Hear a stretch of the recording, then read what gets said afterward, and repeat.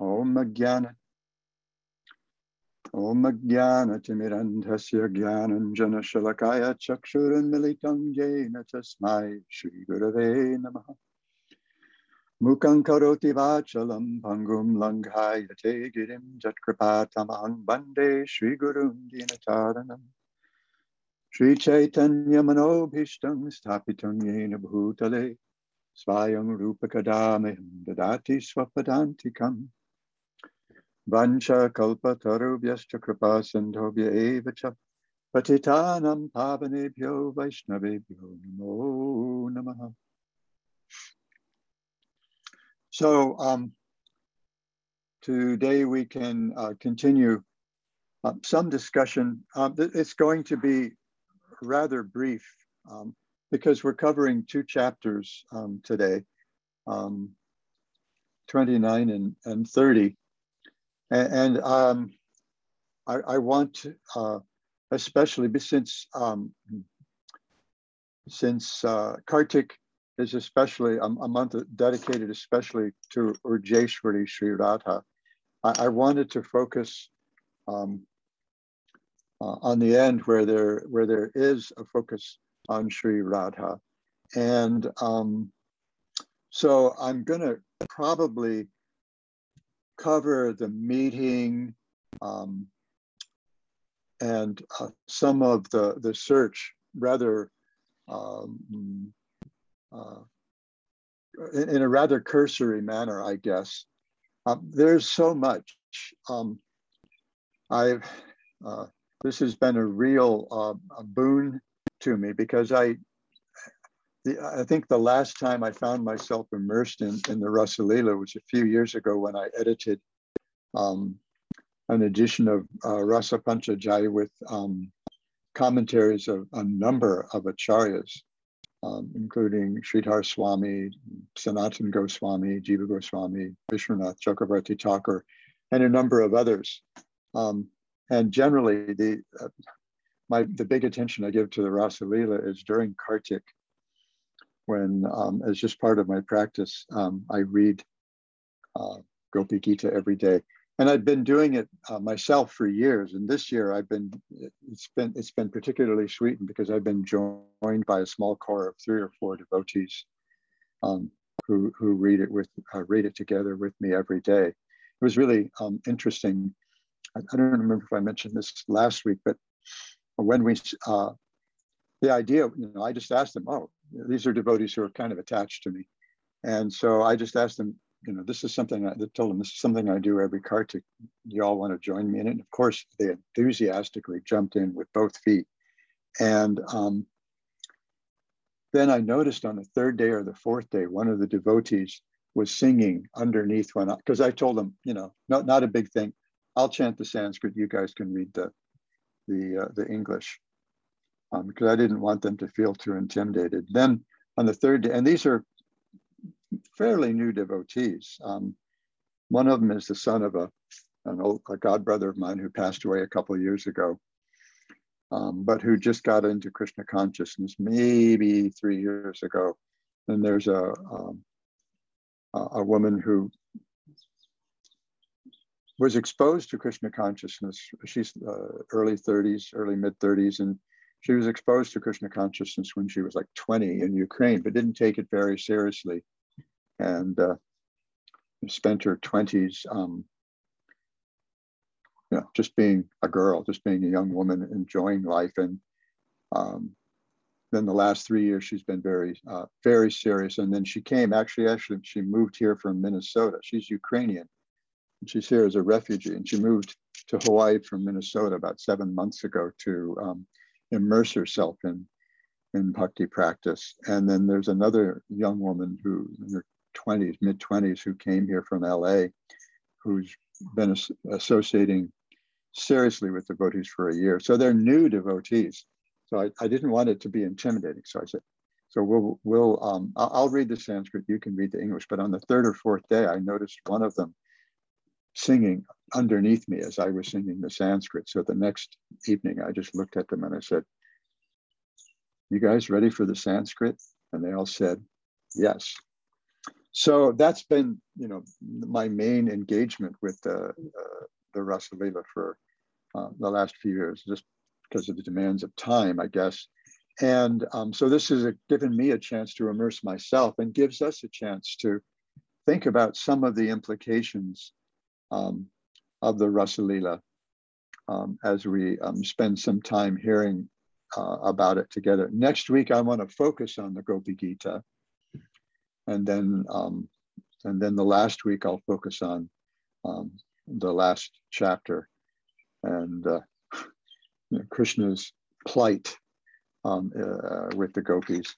And then, we'll end up looking back again at what we were looking at last week, the power of hearing the Rasa Leela with the proper attitude from a reliable source, a source who can actually nourish us. So, and I'm going to be drawing today largely from Guru Maharaj Swami Tripurari's aesthetic Vedanta.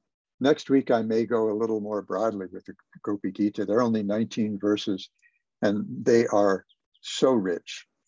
Anyway, I don't want to get too much into that. I can gush over them next week. So I may draw more broadly from those commentaries if it seems like there's something that might add to what we find in aesthetic Vedanta. However, one big purpose that I had, one thing I had in mind when I accepted Padmanabha Maharaj's invitation to do this month was hoping to arouse a little interest, enough interest in the devotees that they would read the Rasa Panchadhyaya on their own, either in the Bhagavatam, in the Krishna book, or in aesthetic Vedanta.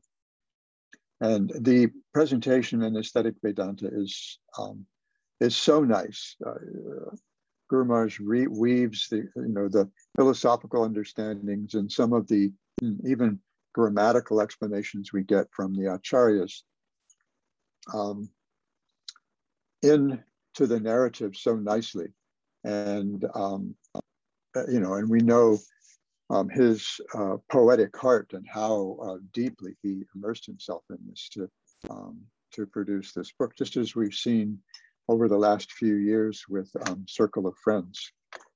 He's been completely immersed in that project, and he comes out every once in a while to share a little of his heart with us, which nourishes us all so well, and to increase our anticipation for the publication of the book when it comes out. So I'm going to draw largely from aesthetic Vedanta, and I'm going to kind of skip through some of this. We know that there's a background to the Rasa Leela, that the previous winter, Krishna had stolen the gopis' clothes when they were bathing, I think in preparation for their Katyayani Vrat, so they could get Krishna as their husband. And because he left them in this embarrassed condition,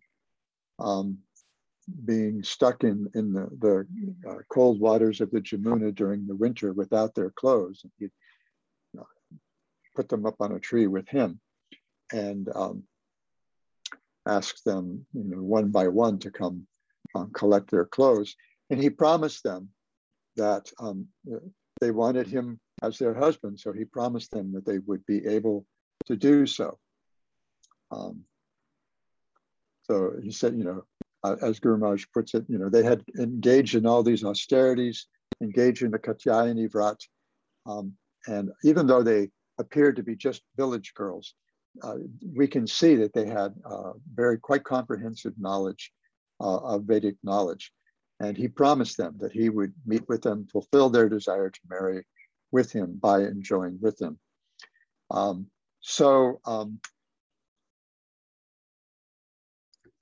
about the Rasa Lila, this is kind of still connected with what we were discussing last week.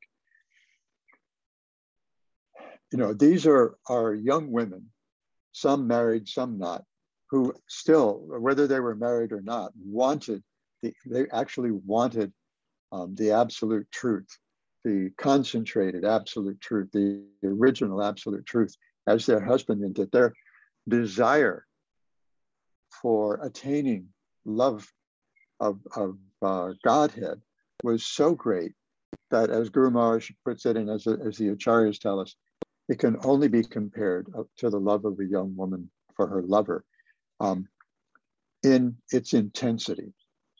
This is a very, when we fall in love, it's such an intense experience, and especially the first few times we do, as many of us have experienced. It can be intense and intensely confusing, especially when we're young and don't really have any experience of how to deal with people, much less people of the opposite sex very effectively. So, this, and as I pointed out, what we see in the Rasa Lila, just as we see in the Govardhan Lila, we see the two kind of core angas of Sharanagati, the conviction that Krishna will protect us in all circumstances, and especially accepting Krishna as our exclusive maintainer. What I see in Sharanagati here is an exemplification of Atmanikshepa or Atmanivedana, because the gopis, as we'll see next week in the Gopi Gita, they even point out to Krishna that they've given up everything just to see him, as they put it. So Krishna goes into the forest on the full moon night, the full moon night of autumn, which is kind of an emblem of romantic love. And he plays his flute, and when he hits that fifth note out of the 8 notes in the scale, when he hits that fifth note, that note is particularly for the gopis. And we've heard so many times that when the gopis, especially when they heard that note, each of them heard her own name. So it was as if she were being called to the forest individually for each of them.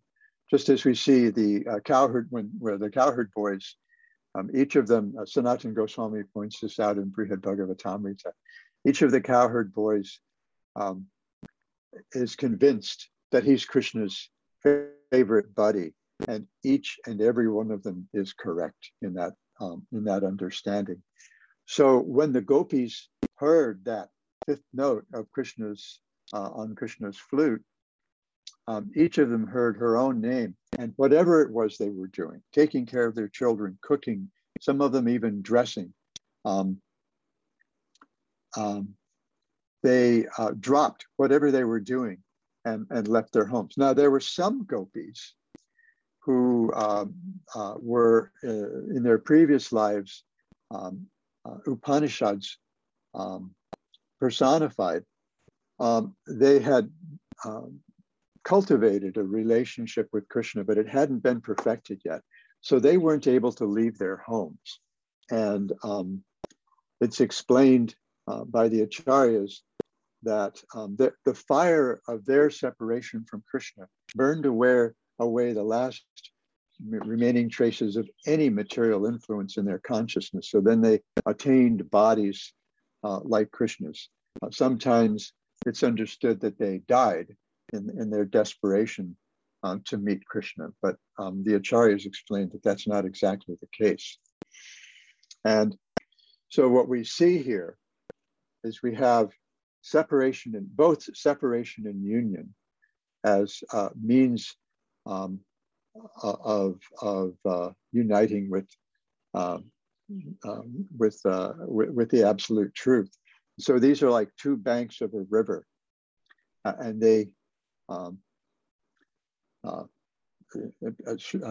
Guru Maharaj says, separation and unions are two banks of the river of love. Separation serves to accent union, and union holds within itself the fear of future separation.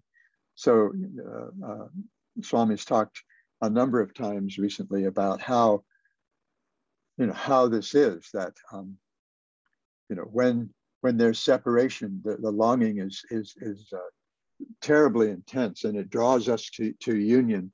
And then when there's union, there's anticipation, anxious anticipation, fear of the separation that has to come. So it's quite a dynamic, the whole affair is quite a dynamic thing. One of the things we see that Guru Maharaj points out is that the ultimate goal of meditation is complete immersion in the absolute. That doesn't mean in some sort of vague, attributeless aspect of the Supreme, but the deepest immersion is the kind of immersion that we have in love. So the gopis came to Krishna on their own terms, and I mean, not on their own terms, but they came on Krishna's terms. And that's how we should approach Krishna. We should approach Krishna on his terms as sadhakas. This is sometimes a hard lesson for us to learn. And it's something that we work on generally over a period of time. And we figure it out a little bit more along the way. It's a progressive thing. And so they came to Krishna on his terms. And then when they were there, some of them in disarray and all of them very excited, then Krishna and the gopis engaged in some repartee. Repartee is like clever back and forth. Sometimes we see this has been a feature of some popular television shows or some films. I remember noticing this especially one of Jane Austen's Pride and Prejudice, especially. There's some always clever back and forth between the characters and things with double meaning. And so Krishna does this. He speaks indirectly. And when people are close, a lot of how they communicate their affection for each other is through indirect speech. Sometimes, especially when other people are around, we can't say the things that we would want to say directly. So sometimes we say it indirectly. So Krishna uses this paroksha, this indirect speech, to communicate with the gopis. And he starts out by teasing them, by saying, you shouldn't have come here in the middle of the night. What are you doing? Coming out here was foolhardy.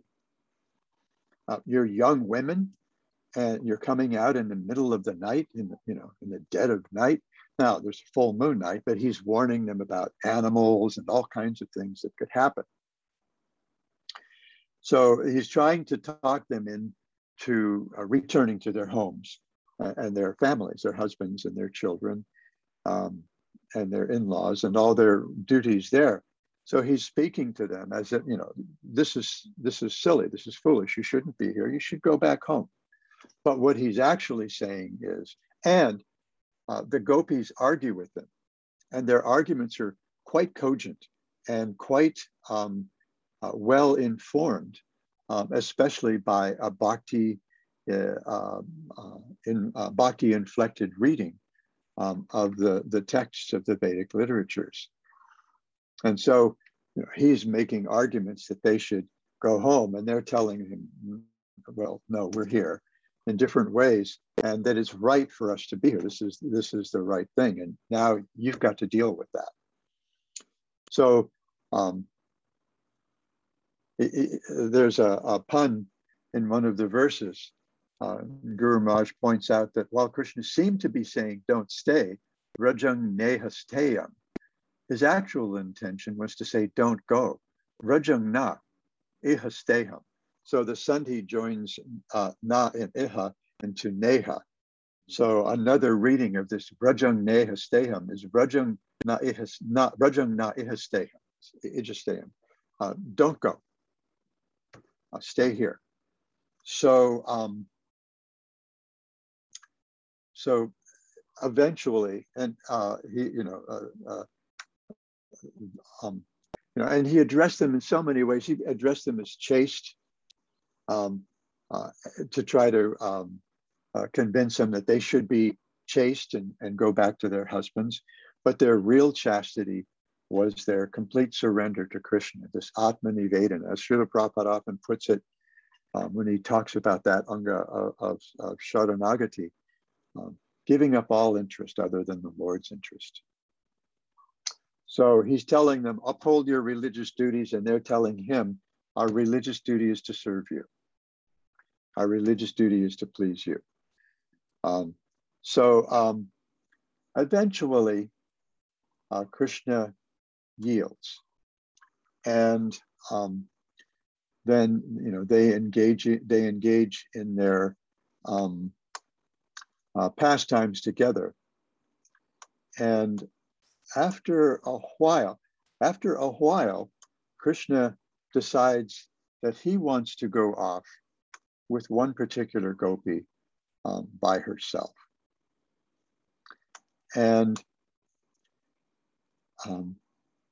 that is Sri Radha. And one cause for that, that the acharyas point out, is that both groups of gopis were there. The Rama gopis and, oh gosh, what's right-handed? Anyway, both two groups of gopis, Radharani's gopis and Chandravali's gopis, were there in the rasa dance. But at one point, Chandravali's party Krishna began to think that they were starting to feel a little proud of having Krishna's intimate association like this. So he left with Radha to show his special favor for her. Now, the gopis, when that happened, naturally, they just kind of went into a tizzy. They did not know at first what to make of Krishna's disappearance, and so the separation that they felt was quite intense, and so they started talking among themselves, and it was pretty much crazy talk. Some of them were asking, where Krishna was. Others were acting as though they were Krishna. And then they all started imitating Krishna. They all started, because they were so immersed in Krishna, they started imitating Krishna and behaving and moving and speaking like Krishna. And this really enhanced this, even the mistaken identity. This is a bhava that served as an udipana that intensified their love even more. We read in the Nectar of Devotion that 5 bhavas work together to create rasa. And in places, Rupa Goswami describes them as waves. And sometimes the waves come separately. Sometimes things come together, and sometimes you have backwash at a very steep beach on the shore of the ocean, and so a wave will come back and crash into the wave that's coming into the shore. And so all these things are happening in the gopis' hearts. And one thing we see is that both groups, at first, are wandering around the forest, singing loudly, as if they were mad women. And so this is a really wonderful thing. And this singing madly, this is the archetypal kirtan, the ultimate kirtan. The gopis singing in their madness out of separation for Krishna. And it's interesting that at first, Chandravali's group and Radha's group are doing this together. And it just reminds me of an instruction that Srila Prabhupada gave me many years ago, that we are all one family. The devotees, we're all one family. And we should try to understand how we can cooperate, how we can work together to give pleasure to Krishna. And so they were engaged in kirtan, which is the main anga of sadhana bhakti, the primary and most powerful of all the angas of sadhana bhakti. And next week, when we look at the Gopi Gita, we'll see what kirtan can be. It's not an exercise of the mind. It's not an exercise of the larynx and the thorax and all the things that we use to sing, but it's really an exercise of the heart that begins by cleaning our hearts and ends up awakening us to real transcendental love. So then the gopis started running around the forest and talking, first of all, to the tree, to the grass, and then to different kinds of trees, looking for Krishna. And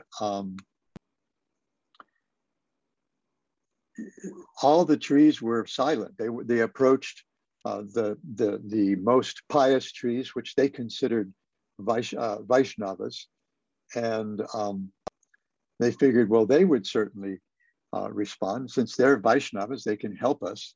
And when they remained silent, then they went to Tulsi, because the other trees may serve other purposes, but Tulsi is only for worshiping Krishna. So they approached Tulsi and said, "Oh, Tulsi, who hold the feet of Govinda very dear, have you seen him walk by wearing a garland of flowers, encircled by swarms of fragrance hunting bees?" Tulsi remained silent. So they went to other creepers, Malati, Malika, Jati, Utika, different kinds of jasmine vines, and asked them, and got nothing.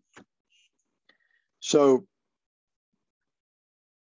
then they turned to the earth and pretty much got, because they thought, well, the earth is, all these plants come from the earth, and the earth is blessed with Krishna's lotus feet. So they turned to the earth and still got nothing. And then they approached the deer, and they were just acting like crazy ladies. I mean, you can imagine a bunch of young women running around in the forest in the middle of the night, asking different plants and animals and even the ground itself if they had seen their beloved. And at a certain point, Radha's group realized that when he left with Radha. So Chandravali's group hadn't yet caught on. So Radha's group wanted to see if they could catch up with Radha and Krishna, because they knew that their presence would actually enhance their exchanges of love. So then they found, after a while, they found Krishna's footprints. In the meantime, they just kept going crazier and crazier, and then they started imitating Krishna's pastimes more, and his different pastimes in his childhood and his boyhood, killing different demons. They imitated Krishna and Balaram, and this ended with the Damodar Lila, which is just kind of an interesting point. Swami points out in Aesthetic Vedanta that they moved through the Kaliya Damana Lila and then to the Damodar Lila. And he says, with the pastime of Mother Yashoda tying Krishna, the gopis' imitative games ceased. Significantly, they ended their imitation of his pastimes with one in which he was tied up, conquered by love. Um, in all of this imitation, the gopis' Sthayi Bhava, or permanent emotion of love, as Krishna's paramours, was never interrupted. All that is pleasurable in any of the other flavors of Bhakti Rasa is also present in this Parakya Rasa. And so without aesthetic conflict, without the mixing of any of the bhavas that might diminish this kind of paramour love, even while imitating Krishna's pastimes, they were able. And then they noticed Krishna's footprints. And then they saw the different marks in Krishna's footprints, the flag, lotus, the barley corn, lightning bolt, elephant goat, and the other things. And so then they realized, oh, there's a pair of footprints here together. So we see in Aesthetic Vedanta, analyzing the pair of footprints, the gopis reached various conclusions. Here we see the footprints of a gopi who must have been walking alongside the son of Nanda. He seems to have been resting his forearm on his shoulder, on her shoulder, just as an elephant rests his trunk on the shoulder of his mate. The gopis of Chandravali's group thought that perhaps the gopi had spirited Krishna away from their dance. And on the other hand, because they had seen the footprints of only Krishna, they suddenly realized it was possible he had been carrying her and that it was he who had stolen her from the scene of the Rasa Mandala. At any rate, they were obviously very intimate, for their footprints indicated that they were walking off balance. So we see the gopis as expert trackers. They're able to discern from different characteristics of the footprints in the forest that they must have been together. And so Chandravali, Guru Maharaj writes, her pride diminished admitted, certainly this gopi is well named as Radha, for she has perfectly worshipped Govinda, who's full of all attractive opulence of sweetness. The all attractive opulence of sweetness, and thus controls all by stealing their hearts. He was so pleased by her that he abandoned all of us and brought her to a secluded place. Oh, girls, even Brahma, Shiva, and the goddess of fortune take Govinda's feet upon their heads in an act of consecration. Yet here, we see that these feet themselves have become purified by association with the feet of Sri Radha. It appears that it is she who is worshipped by Govinda. So this is an astonishing realization that actually Krishna worships Radha. Everybody worships God, Swami likes to act, but who does he worship? He worships Sri Radha, and it's an astonishing thing to come across, astonishing thing to discover, just as it was for Jayadev Goswami when he found himself writing in Gita Govinda that Krishna was worshiping Radha's lotus feet. He thought, oh wow, that can't be so. Went out for a walk to clear his head. And then realized that this actually had been dictated by the Lord himself. So this is quite a striking thing. And then Lalita teases Chandravali by saying, well, the fact that Radha's footprints are alongside Krishna's does indeed prove that he has selected her and is now alone with her. And then she says, although this is nothing to be remorseful over, the fact that she is now tasting the nectar of his lips may indeed be something for you to lament about. And Vishaka, looking at Radha's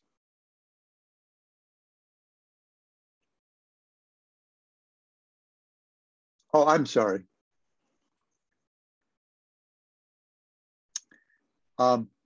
So Lalita said to tease Chandravali by telling her that the fact that although there's nothing to lament here, the fact that Radha's footprints are alongside Krishna's does prove that he has selected her and he's now alone with her. And even though this isn't really a lamentable situation, maybe there is something for you to lament because he's chosen your rival and she is enjoying the nectar of Krishna's lips. And Vishaka, studying Radha's footprints, studying the footprints in greater detail, said, look, here Sri Radha's footprints are no longer present with Krishna's. Surely her tender feet must have been troubled by the grass, and thus her lover picked her up and carried her.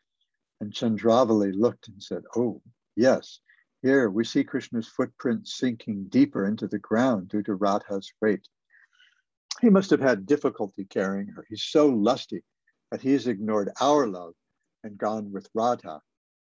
And over here, that intelligent boy must have put her down in order to pick flowers. So again, they're showing their tracking skills. And so they're seeing from the signs in the forest, Krishna must have collected flowers for Radha here. Oh, here Krishna must have put those flowers in her hair, anointing her as the queen of Vrindavan's forests. And so they're just kind of, it's still coming out as crazy talk, but it's all kirtan. It's all kirtan. They're constantly simply glorifying Radha and Krishna. And eventually Radharani understands that she could satisfy Krishna by herself. She understands that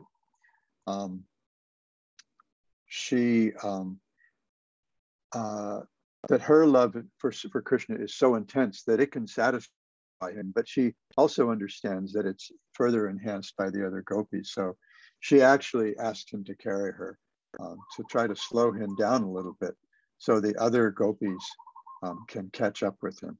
I want to just read from Aesthetic Vedanta here. And so we have Ananga Manjari saying, oh, just see how Krishna must have collected flowers for Radha here. Only the impressions of his toes are visible, only the impression of his toes are visible where he's reaching up for the flowers. So he's standing on his tiptoes to reach the flowers that he's picking for Srimati Radharani. And then Rupa Manjari says, oh, he must have put the flowers in her hair here. Thus, Krishna took pleasure in none other than his own soul, Sri Radha, and in doing so revealed the shallowness of male lovers and the hard-heartedness of their female counterparts. Worldly lovers do not love at all, unaware as they are of their own selves. Krishna revealed this through extolling Radha's love above all others.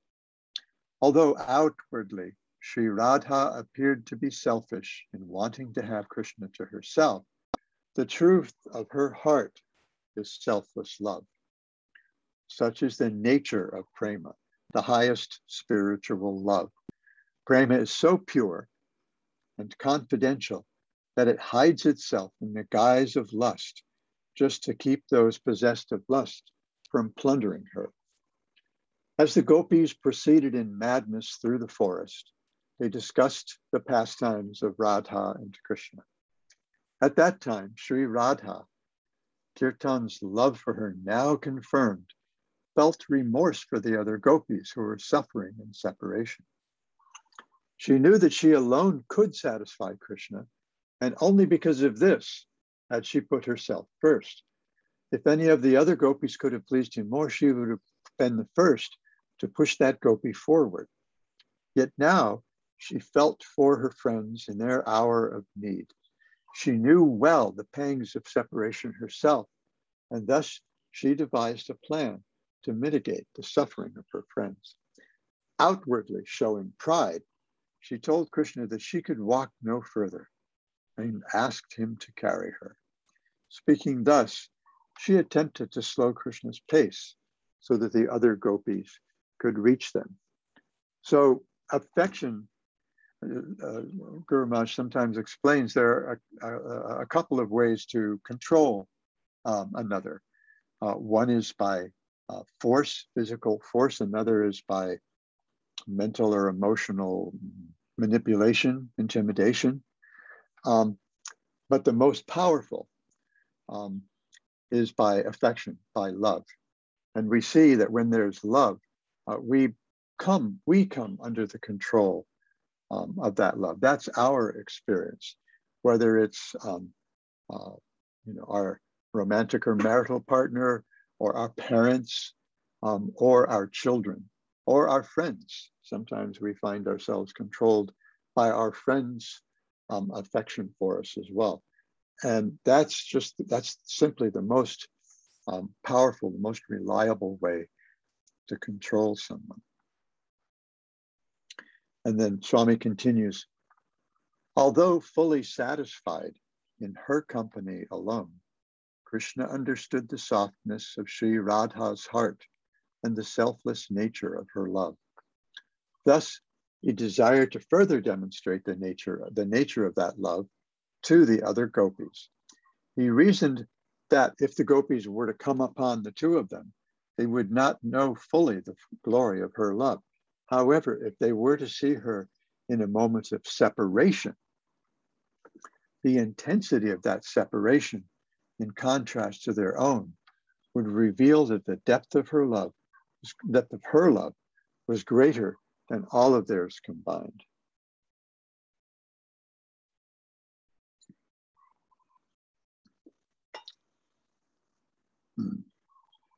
While thinking thus, Krishna suggested that Radha climb on his shoulders.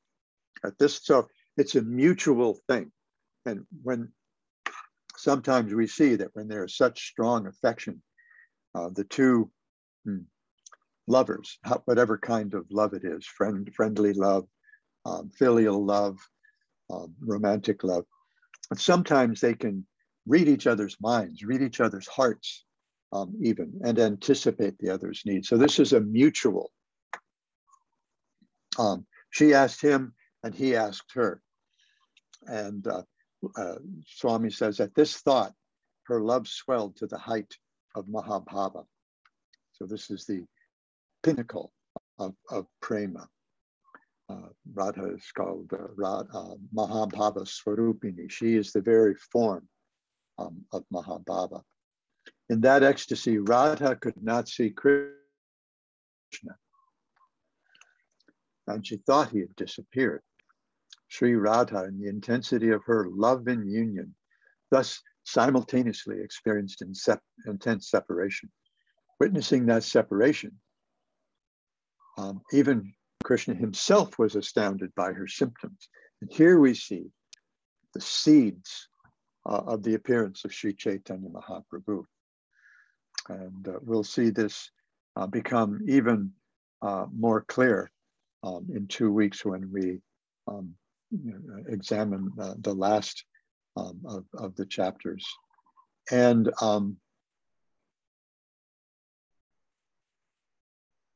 so Krishna was astounded by her symptoms. And so we see that this astonishment is the very seed that grew into Krishna's determination to appear as Radha. We see in the 6th verse of Chaitanya Charitamrita, he wanted that Krishna was so astonished by Radha's love that he wanted to understand what her love was, what that love was like, how it felt, and so he had to appear as Sri Chaitanya Mahaprabhu.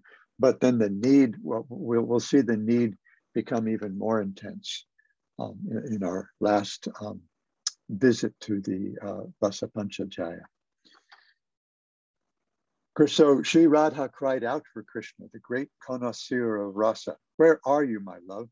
The full blossom of my youth is for you alone. If you were so charmed by me that you left all the other young and beautiful gopis and took me alone with you, I'm sorry, you were so charmed by me that you left all the other young and beautiful gopis and took me alone with you. You can do as you like with me, as it suits your passion. However, I will surely die in this separation. This thought is giving me pain, for without me, as you have already demonstrated, you will not be happy.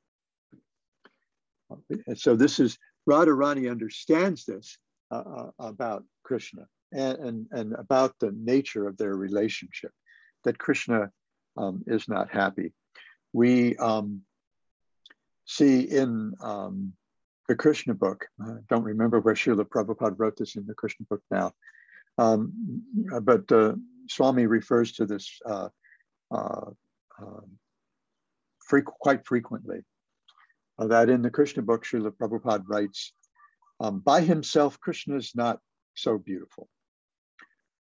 But alongside Radharani, he becomes amazingly beautiful. I don't remember Srila Prabhupada's exact words, but he becomes quite beautiful when he's next to Radharani. So she realizes that without me, you won't be happy. And Srila Prabhupada, in his prayer to the lotus feet of Lord Krishna, I kind of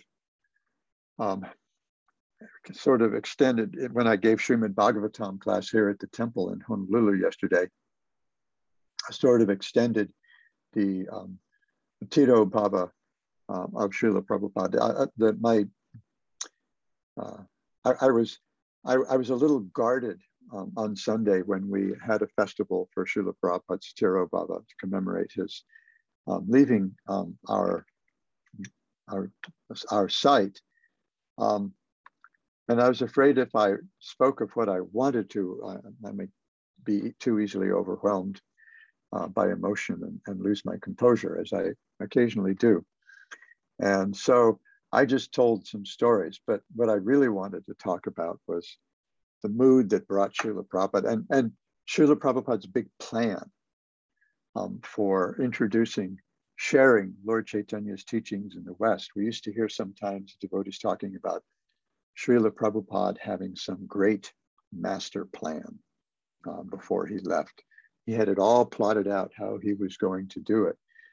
But what we see in these two poems that Srila Prabhupada wrote aboard the Jaladuta, one in the middle of the Atlantic Ocean and the second in Boston Harbor, was that Srila Prabhupada's plan was abject surrender, complete surrender to Krishna, seeing himself as incapable, as unqualified, as he said in both prayers.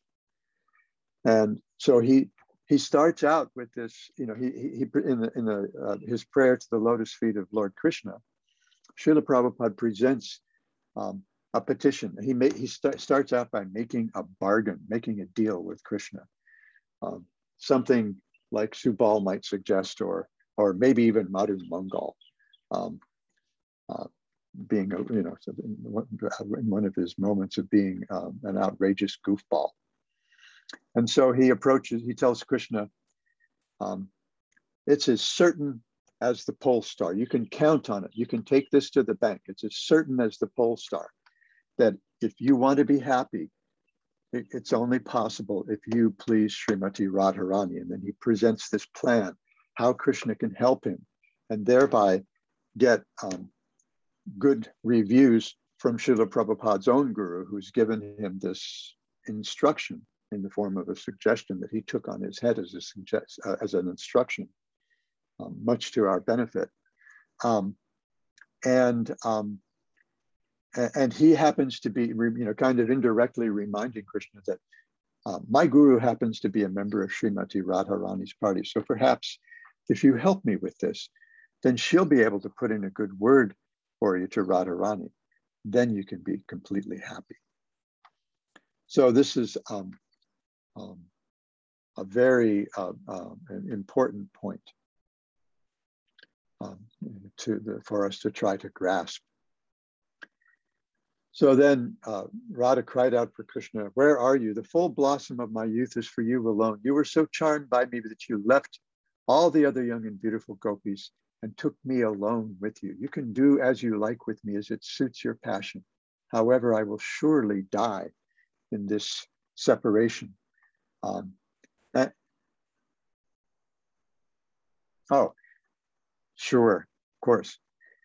You may do with me as you like, as it suits your passion. However, I will surely die in this separation. This thought is giving me pain, for without me, as you have already demonstrated, you will not be happy. So then that even heightened Krishna's appreciation for the glory of her love for him. But then he noticed the other gopis approaching in the bushes. And then the gopis, they all swarmed around her like a bunch of bees in a flower garden.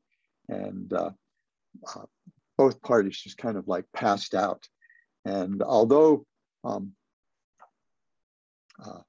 her body was, Guru Maharaj writes, although Radha's body was permeated by Krishna's scent, when she smelled the additional fragrance of Krishna coming from the other gopis' bodies, she was able to return to external consciousness.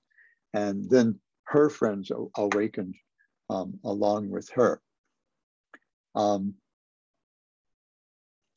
So then they all began to search for Krishna.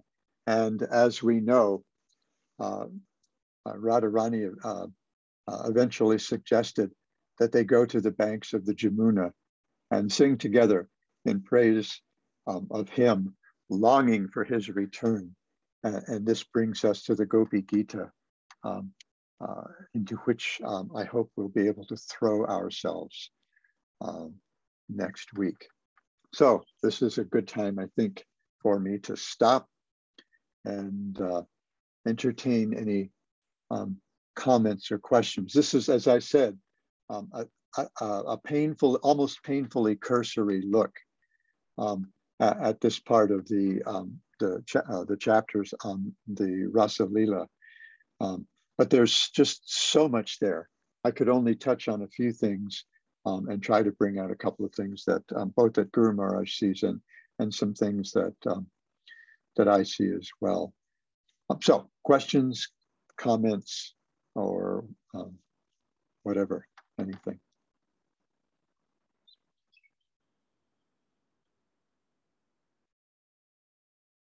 Oh, Gopi Gita is chapter 31.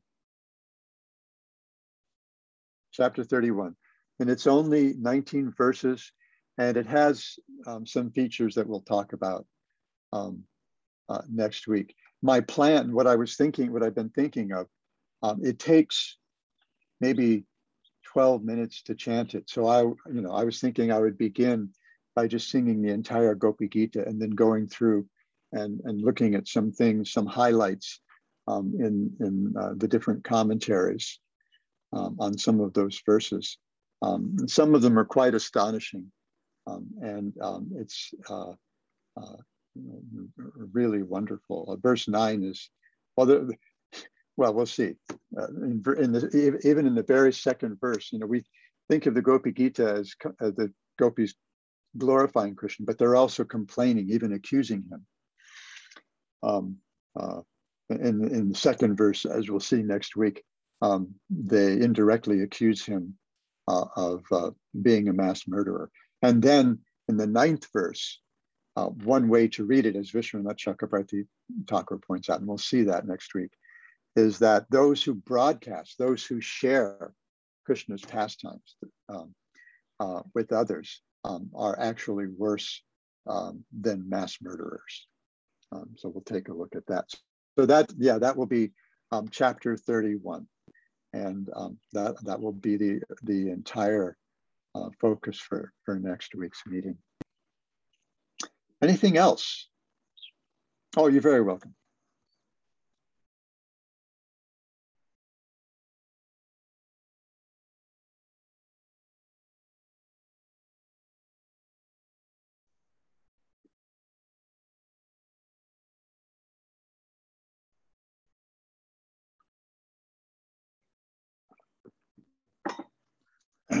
That's just a preview. That's a teaser. That's a teaser. So you have to tune in next week, and I'll share I'll be happy to share Vishwanath. There are two ways. Vishwanath shares two ways of reading that. One is the more direct, what we hear in the verse, and then he gives us a twist on the verse. But we have to wait for next week for that. Is that okay? Anything else? Okay, I want to thank you. My deep gratitude, especially to Padmanabha Maharaj for engaging me like this. It's forced me to make time to do some extra immersion in trying to satisfy Srimati Radharani. It's made the the Urja Vrat, the strength, it's increased the strength of this Vrat by forcing me to commit even more time and to hearing and chanting about Krishna and Radha and Krishna especially. So this is like a wonderful addition to the other elements that the other practices which I observe in this wonderful month of Kartik. So thank you all so much, and we'll see you again next Thursday, morning, afternoon, or evening, depending on where you are. Hare Krishna. Sripad Bhakti Abhay Ashram Maharaj ki jai. Gaur Bhakta Vrinda ki jai. Hare Krishna.